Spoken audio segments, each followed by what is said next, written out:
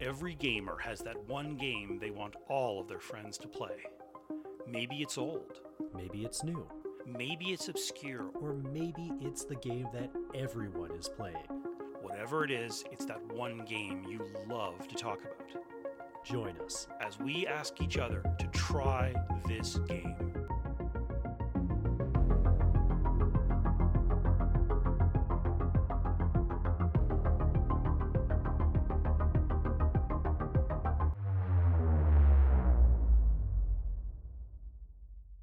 All right, Farron, we have come so far during the lifespan of this podcast, but eventually we were dragged to gaming hell, and I think it's about time for us to fight our way out through multiple layers of it and back to the surface. So what do you say we dive into Hades and discuss that for a little bit?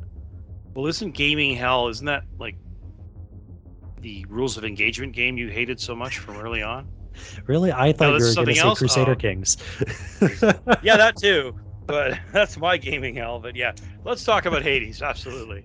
So this game was developed and published by Supergiant Games. This was initially released on Windows, Mac, and Switch, actually, on September 17th, 2020. And now you can find it on, as I said, Windows, Mac, and Switch, as well as the PlayStation 4, 5, the Xbox One, and the Xbox Series X and S. So more or less any current-gen consoles that you want to find.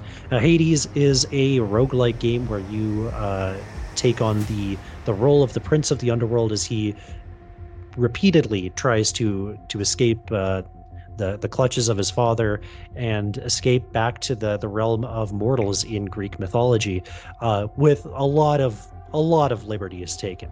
Let's be very clear about that. Yeah. Well, they do an amazing job of personifying the Greek gods in this game.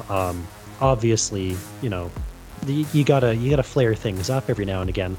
So this is a roguelike. It's procedurally generated, so each time you try and make a quote-unquote run out of Hades itself, you're going to be facing different challenges. Now, all the different areas that you move through are always the same, but there are going to be different rooms within each of those areas. Everything is laid out just a little bit differently than the last run. You unlock different weapons throughout the subsequent runs. You upgrade them. You talk to different characters that exist within the game world. You upgrade your little base area, and it's just such a well fleshed out and realized and well executed roguelike game that I absolutely adore. So why don't you tell me about your first experiences with Hades? I picked it up, and it was a game. I mean, in fact, as we're speaking, it's on sale on Steam. So I thought, what the hell? I'll pick it up, $20. And I really dug this game. And it's going to sound weird because I've actually refunded it. And you'd say, well, why? I love everything about this game, but every time I play it, I kept thinking I should go back and play Torchlight 2. But everything about this game is so cool. The music had me sort of bopping along to it. That backbeat is very cool.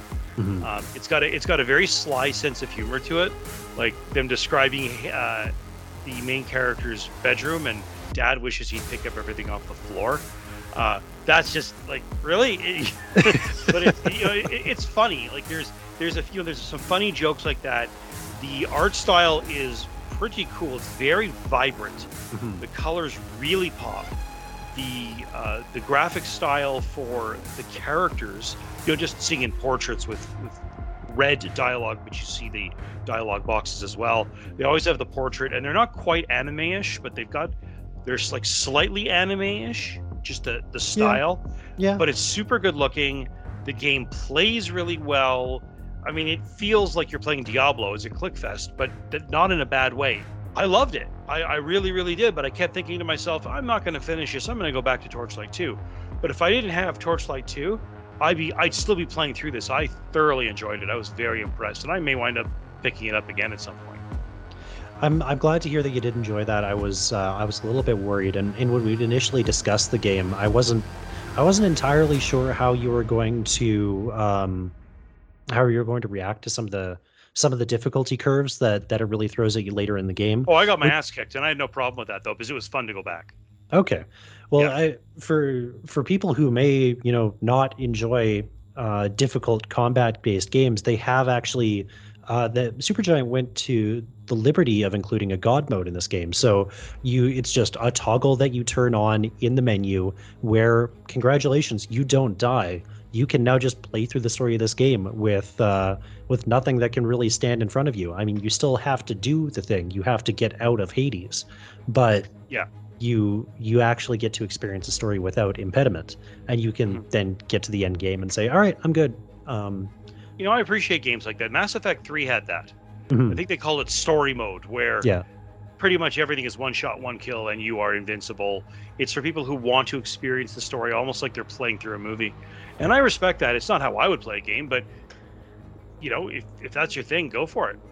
Yeah, I think it makes this game even more accessible to a wider audience. And in a previous episode, I'd said that not every game is for everyone, but I do think that this does kind of a nice job of at least making it accessible to everyone. Not everybody's going to vibe with the action itself of this game, but at least you've got the opportunity where if you like the art style, you like the music, you kind of get intrigued by the story of the game, then it gives you the opportunity to play it. You're not going to get the same out of it as somebody who plays it on its standard setting, but you're still going to get to be able to experience the content.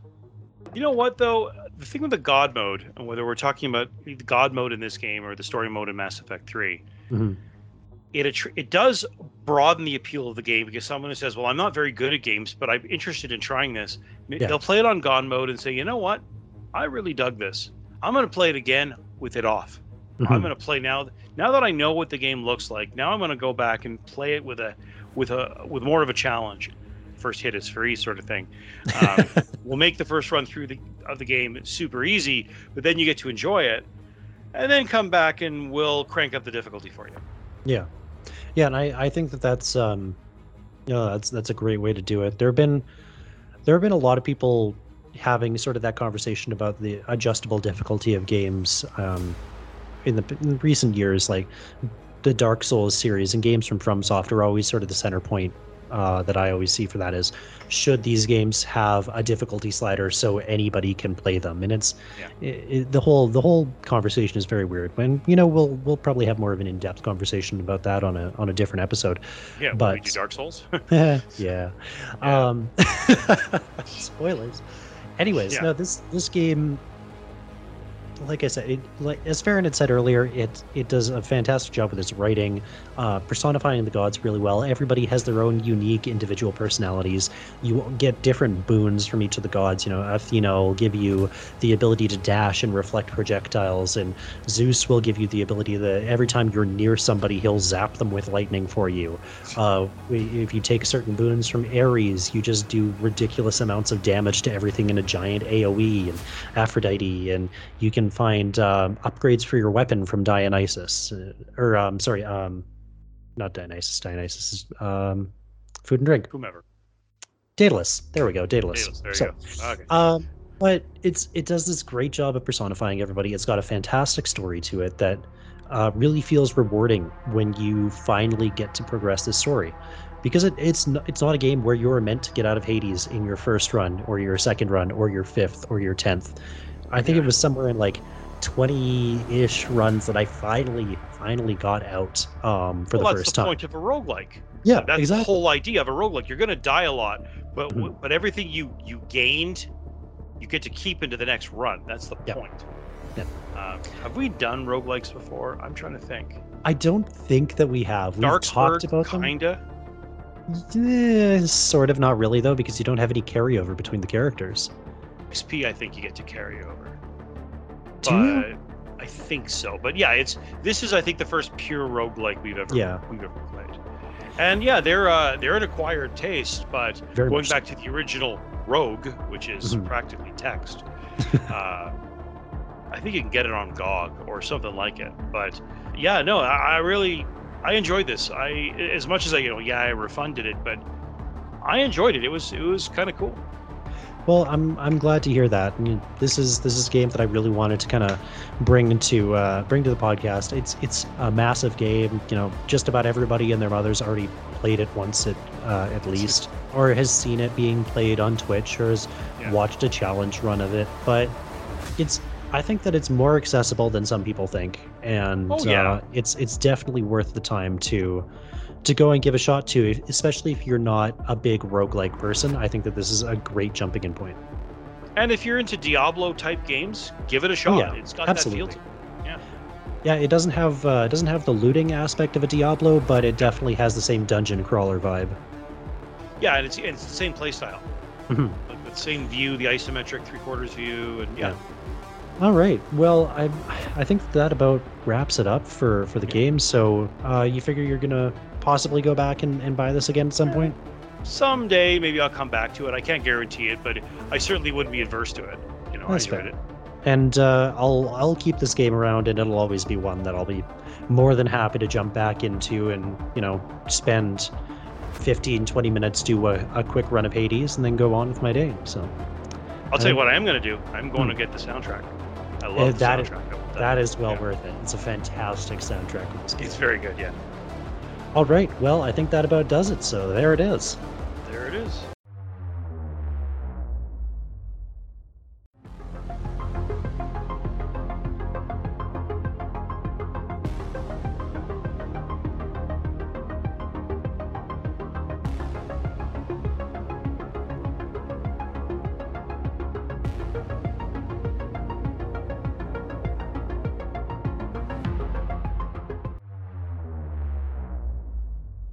All right, Adam.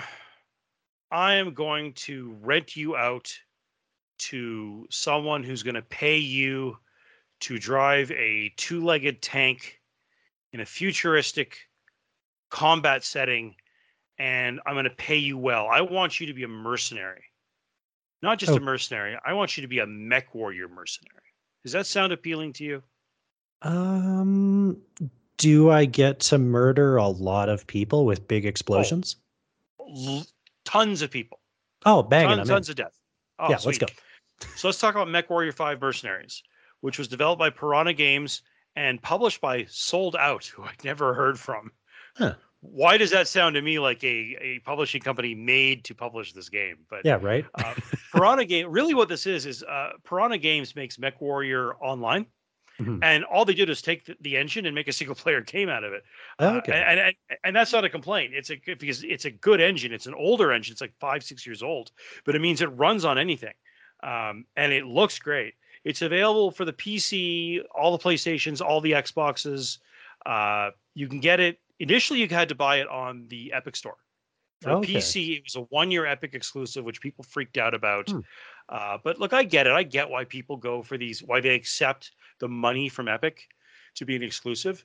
Of It course. allows them to pour so much more money into the game, and why not take that money, be exclusive with them for a year, build the game you want, and then move over to Steam? And that's exactly what they did. Now it's available on Steam. Yeah. And the game is highly moddable, which you discovered by accident because you used my copy of the game and I heavily mod did. it. I mean, nothing wild. Like I added, my first BattleTech video game was called BattleTech: The Crescent Hawks Inception, and the Crescent Hawks were like a squad, or they're called a lance, which is like four mechs, and their logo, like this is from the late 80s. So I went out, I went onto the modding site and said, will anyone put this in the game? So someone modded it into the game. So I used that. Things like this. The game is based on the BattleTech role-playing game and war game. BattleTech started as a miniatures game that used hex-based terrain maps. I've been playing it since grade 10. Really? And MechWarrior, the original MechWarrior, which was made by Activision, and I think the second and third ones were. I think the second, third, and fourth ones were published by Activision. The original MechWarrior, like you've seen that video, right, where they show you all the different MechWarrior games over the years. Yeah. Like this was polygons with a PC speaker soundtrack, but it was the same idea that you were in control of a mercenary company. And there is a story for MechWarrior 5 Mercenaries, and it's stupid, so just play the career mode, whatever. Create your own company and carry on. It's really just meant to be like a tutorial. But you start off with like 2 or 3 mechs, and you run around the inner sphere, which is like the sphere of influence for humans. So it's hundreds and hundreds of planets. You go wherever you want. You accept contracts from the 5 major houses or governments, and everything's procedurally generated. You get money in the form of sea bills, which is just their currency. You go out there, you kick some ass, you come back, you repair stuff, you replace dead pilots, you build, you buy better mechs, you salvage. Things get more intense as you go from, say, a 30-ton mech to a 100-ton behemoth. And it's a mercenaries game, so you're managing a mercenary company, and you can paint these things however you want and stuff like that. And like, this is in many ways the same game I've been playing since like 1991. MechWarrior 2 was not a mercenary game. It was like a military campaign, but everyone wanted a mercenaries module, so they added that as a standalone expansion. Oh, cool. And then they did it again for MechWarrior 4, and then they made MechWarrior Online, and people kept saying, well, why aren't you making the next MechWarrior game? So Piranha said, okay, and they did it. So well, what sure, did you think of All this? right. Yeah. So I've never been super deep into mechs in general, whether that be, the MechWarrior franchise or like all the many variations of mechs that have existed within like the anime sphere over the years. It's just never been something that really gripped me. I think that part of that had to do with the fact that it felt like, I think that I always wanted them to be more of a first-person shooter game than they were, but it's not. This is a futuristic tank simulation. This is World of Tanks in 3015. Pretty much. Like, and BattleTech is much less anime than, say, Robotech / Macross or any of these others. This literally is a tank with 2 legs. It doesn't have the maneuverability of something from Robotech. No, there's no giant energy swords or anything like that. This is this takes a swing at being the most believable mech simulation that you can play. Not realistic, but believable. Yeah, like you could believe that in 1,000 years this could be happening. Yeah. And you know what? I respect it. I really, really, really do. I really respect this game because this franchise over the years has always taken big swings to try and provide their player base with exactly what they want. The people who came from the miniatures to video games, to give them that feeling of like, oh yeah, this is how I would command this lance in the miniatures game. Yeah. And truth be told, I'm sitting here right now and I've got the Steam page open because it is. You want to buy it, don't you? It's $33 regularly, down to 25 Canadian. And that's the thing, is just like, I don't know if it's going to be something that I'm going to continue to put time into, is all. Because I respect it. I know that it's a great game. It's really well put together. The idea of managing this mercenary company and balancing your interaction with these 5 major houses is very appealing to me. I just really don't know if it's going to be something that I'm going to sink my teeth into or just bounce off of, because even just at the very beginning here, there was a point in time where I went, all right, I'm probably good to stop playing now and just be ready to record the podcast. Yeah, and I'm the same way. Like, I bought it because I didn't want to wait a year for it to come out on Steam, so I bought it for the Epic Store. And then I'll be honest, sorry, Epic, but as soon as it was available for Steam, I bought it again. And I bought the first expansion. I'm going to buy the second expansion, which is called Legend of the Kestrel Raiders. And if that isn't an attempt to do the Crescent Hawks without getting in trouble with Infocom and Activision, I mean, it just, that's what it seems like. What I find I do is I go and I load up I don't play the campaign anymore. I just play like a sort of a sandbox campaign where you just you get X amount of money, you choose your logo, you choose your name, you choose a starting location, go. And I'll play for like 10 hours, and then I'll get bored and I'll uninstall it. And then I'll start again in a few months, and I'll start again in a few months, and so forth and so on. And I find that works for me. One day I'll actually stick with a mercenary company and not start over. But who knows when that'll be, Yeah. But I love it because mostly this is my high school days made manifest. Piranha Games has done a bang up job of making this. My only, it's not my only complaint. Well, it kind of is. There's not a lot of mechs in this game. Hmm. They're like compared to how many mechs there are available, even in the time period, which is 3015, or if you choose the Rasselhau or Rasselhague Republic, I've never learned how to pronounce that, then it's 3035. But I'm kind of waiting for the next expansion, which will be like 3049, which is the clan invasion. And that just changes everything. Like I kind of want a MechWarrior 6 now, Okay. but I gotta tip my hat to them. They took this old engine, 7, 8 years old, however long it is. They made it pretty. They make it work really well. But it also means that if you have a second-rate gaming rig like me, you can still play this game. Like I'm playing it at like low detail, and I still love it. And by the way, everything's destructible in this game. Yeah. I mean, that building that's in your way, well, just make it go away, smash into it. And they've recently added melee combat, which is a big part of the game. And it's you're managing your heat, which is a big deal because the type of laser you want to use. Like if you start popping off with 20 lasers, you're going to overheat very quickly, and that leads to unfortunate things like your machine shutting down in the middle of a battle, or you blowing up, which kind of sucks.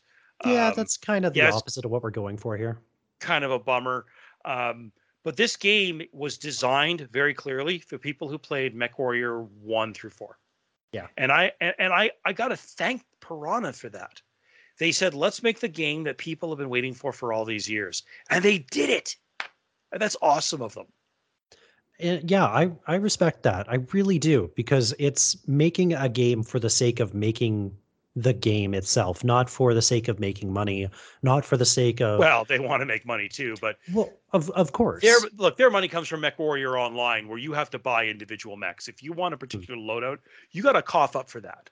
Right. So that's where their moneymaker is. Sure. This was an attempt to do something different with the engine, and I love it. I think it's great. Yeah, it's very surprising to me that the engine is as old as it is, because they've done such a fantastic job with having these fully destructible environments, mechs that take real time damage and reflect that in their structures. The fact that the game is able to look as good as it does with particle effects and the constant world simulation that's going on around you, like it's an impressive feat of programming, if nothing else. It is. Oh yeah, yeah. By the way, it's multiplayer. I'm not sure if you can put a human in every one of your mechs, but I know you can at least bring one other guy along with you. Okay. And, that would be kind of interesting if you had someone who was committed to this, to sort of, I mean, one person, it would essentially be one person save game, and the other person would jump in. But Right. If they could find a way to make it more of a multiplayer simulator all around, well, okay, Farron, you're going to look after maintenance of the machines, and I'm going to look after the missions we choose, and we're going to go from there. Like that would be interesting, but that would take a lot more than this engine, I think, is capable of. But man, they did a good job. Yeah, they really did. So, One of the things that I actually really, really appreciated about this game was the fact that in between your missions, you go and walk around your ship. And actually, I can't because it's first person, so I play it all from menus. Well, yeah, that's one of the things they put in the game, that you don't have to walk around your ship. Well, that's a great consideration for people like you. Yep. For me, however, I love that, because what I find with games like this, where you've got big expansive things like Elite Dangerous, your Star Citizens, any other game where you're supposed to be in a giant machine, you often lose context for exactly how big the thing is. Here you can walk up and down the entries. Yeah, it's very. Yeah, you get a scale for exactly how big you are next to one of these machines, and it's fantastic. They did such an excellent job with this game, and yeah, I can't say enough good things about it. If you like tank simulators, if you enjoy science fiction, this is absolutely for you. And there's kind of a demo, sort of. There's MechWarrior Online. It's free to play. Yeah, true. So you could jump in there, play a few rounds, decide if you like the way the game feels, and then go buy this game. Mm-hmm. Speaking of which, do you think you're going to eventually buy the game on sale or something? I don't know. I really gotta sit here and debate on this one. I mean, don't get me wrong. It's $25. It's not a huge investment, and I've got every confidence that I'd get 25 hours back out of this game. But I'm also at the point where I've got a lot of games in my Steam library, Farron. Like, I I've hear got a you. lot of games that I have not played. I should probably play more of them before I keep buying new games. Hey, you logged into my Steam account to play this. Did you see my backlog? Shh, that's not okay. We're not supposed to tell people we Yeah, did that. yeah. Shh. I assure you, Adam, mine isn't the library of shame; it's the library of abject humiliation. So, yeah. That's So fair. I hear That's you. fair. Yeah. And what about So, yourself? well, yeah. I mean, I'm not playing it right now. I'm diving into other things. I'm actually going to start Watch Dogs 2 this weekend, but Oh, okay. um, and I've got Orcs Must Die 3 and a bunch of other games, but yeah, I'm always going to come back to this. I think this is going to be like a Christmas break sort of thing where Hmm. I dig in and play like a hardcore 20, 30 hour campaign. Right. Yeah, and I love it. I mean, this is my teenage years. This is my high school video game on a modern system. So yeah, I'm always going to come back. All right. So yeah. So there it is. There it is.